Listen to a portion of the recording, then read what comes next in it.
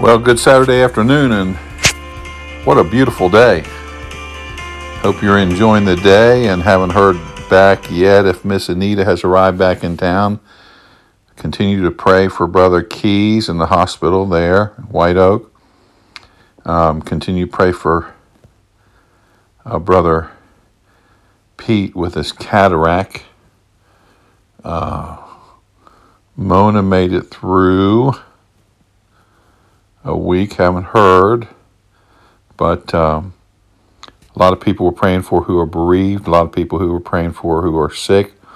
Let's continue that. Pray for services tomorrow. We'll have Brother Chris War with us, and they've been using the Prophet's Chamber for some time, so pray for that. Chris took his last test for college, and so pray as Chris Simpkins prepares for graduation next week. Hey, there's a lot of people we're praying for. A lot of people need discipleship. A lot of people need to be baptized, and so let's continue to pray for them.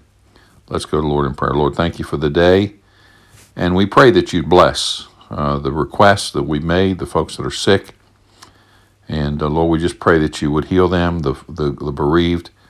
We pray that you bless as we look to you for spiritual food tomorrow. Lord, we pray that you would bless the evangelistic outreach tomorrow and bring folks out, folks that are even thinking right now, as I mentioned this, about going, and help them to prioritize the life and be out there to help impart life, share life with others. And bless our Bible study today in Jesus' name. Amen. Well, I'm looking at a verse in Philippians that are very familiar. I've used this verse recently several times, but this is a verse that's just incredibly a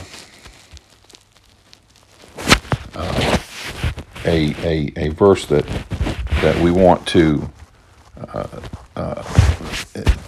have in our hearts as Christians. Paul says to the church at Galatia, he says, "My little children." Now, he's talking to them because he has led a lot of them to Christ, the first generation Christians. He says, "Of whom I travail in birth again." He's sharing in their new birth as Christians and helping them along. And he says this, travail in birth until Christ be formed in you. That's a powerful statement. He desired to see Christ in others. Isn't it a blessing when you meet somebody and you know they're not saved and they trust Christ as personal Savior and God begins to work in their life? Do you remember all the work? Have you thought about all the work he's done? And boy, if we had to pay for the labor and the parts, we'd be out a little bit of money. But just think about all the work that he's done in your life to make you what you need to be for him. And he's still working. He's still working on me. Amen. I read a quote this week in a book I'm reading, and it's a testimony of a man, and heavily into his culture, propagating his culture, going to churches that was only his culture. And it says, I had to go. He had to make a decision. He said, this is the next season of my ministry. And he said this, I had to go from building a reputation on my story, to building a ministry on his story. Think about that again. I had to go from building a reputation on my story to building a ministry on his story. Isn't that what our Christian life should be all about?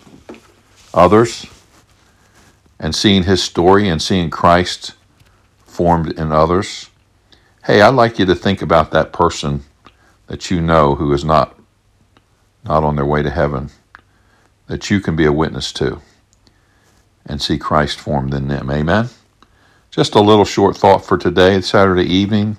Hope you've enjoyed the day. Let me read that again. My little children, of whom I travail in birth again, until Christ be formed in you. Well, if you don't know the Lord Jesus Christ as personal Savior, today is the day to receive Him. Why? Number one, we're all sinners, for all have sinned and come short of the glory of God, Romans 3:23. Romans 5:12 says, wherefore as by one man sin entered the world, and death by sin, and so death passed upon all men, for that all have sinned. Not only are we sinners, but we're born that way. So all are sinners. Number two, all are condemned. The Bible teaches in Revelation chapter 20, verse 14, and this is the record that God hath given unto us, eternal life, and this life is in His Son. I'm sorry. The Bible, I skipped to John. Revelation chapter 20, verse 14, and death and hell were cast into the lake of fire. This is the second death. Excuse me, my mind's a little bit free today. The second death. Romans 6:23 says the wages of sin is death. So what's death? Well, it's twofold. It's physical and spiritual. The first death is physical. The second death is spiritual. The second death. So I'm a sinner. I'm condemned. But the Bible also says this, Romans 5:8, but God commendeth His love toward us, in that while we were yet sinners, Christ died for us. Christ died on the cross, and He was buried, and He rose again the third day. Romans 6:23, the last part of the verse says, but the gift of God is eternal life through Jesus Christ our Lord. Christ died for you.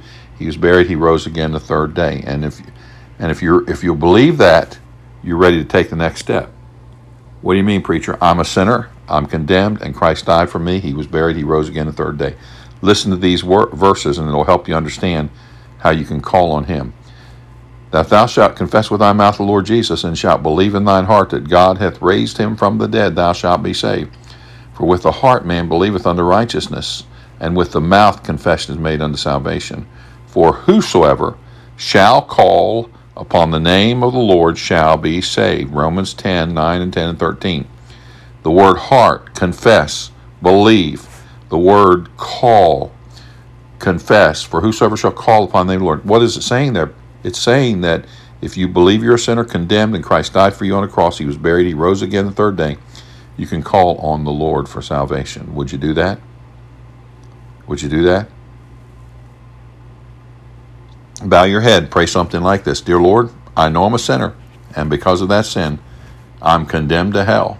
But You died for me on the cross, You were buried, You rose again the third day. Come into my heart and save me. In Jesus' name, amen. Well, if you prayed that prayer, welcome to God's family. Let us know so we can help you with the next steps. Amen. Well, have a good evening, good Saturday evening, and we'll see you, Lord willing, tomorrow at 10 o'clock and sharp 11 o'clock for the morning worship and 4:30 for the outreach tomorrow. Father, thank You for the day You've given us, and bless. May You use us to see Christ in others, not to build our reputation, but to build His story. In Jesus' name, amen. God bless you, and have a good evening.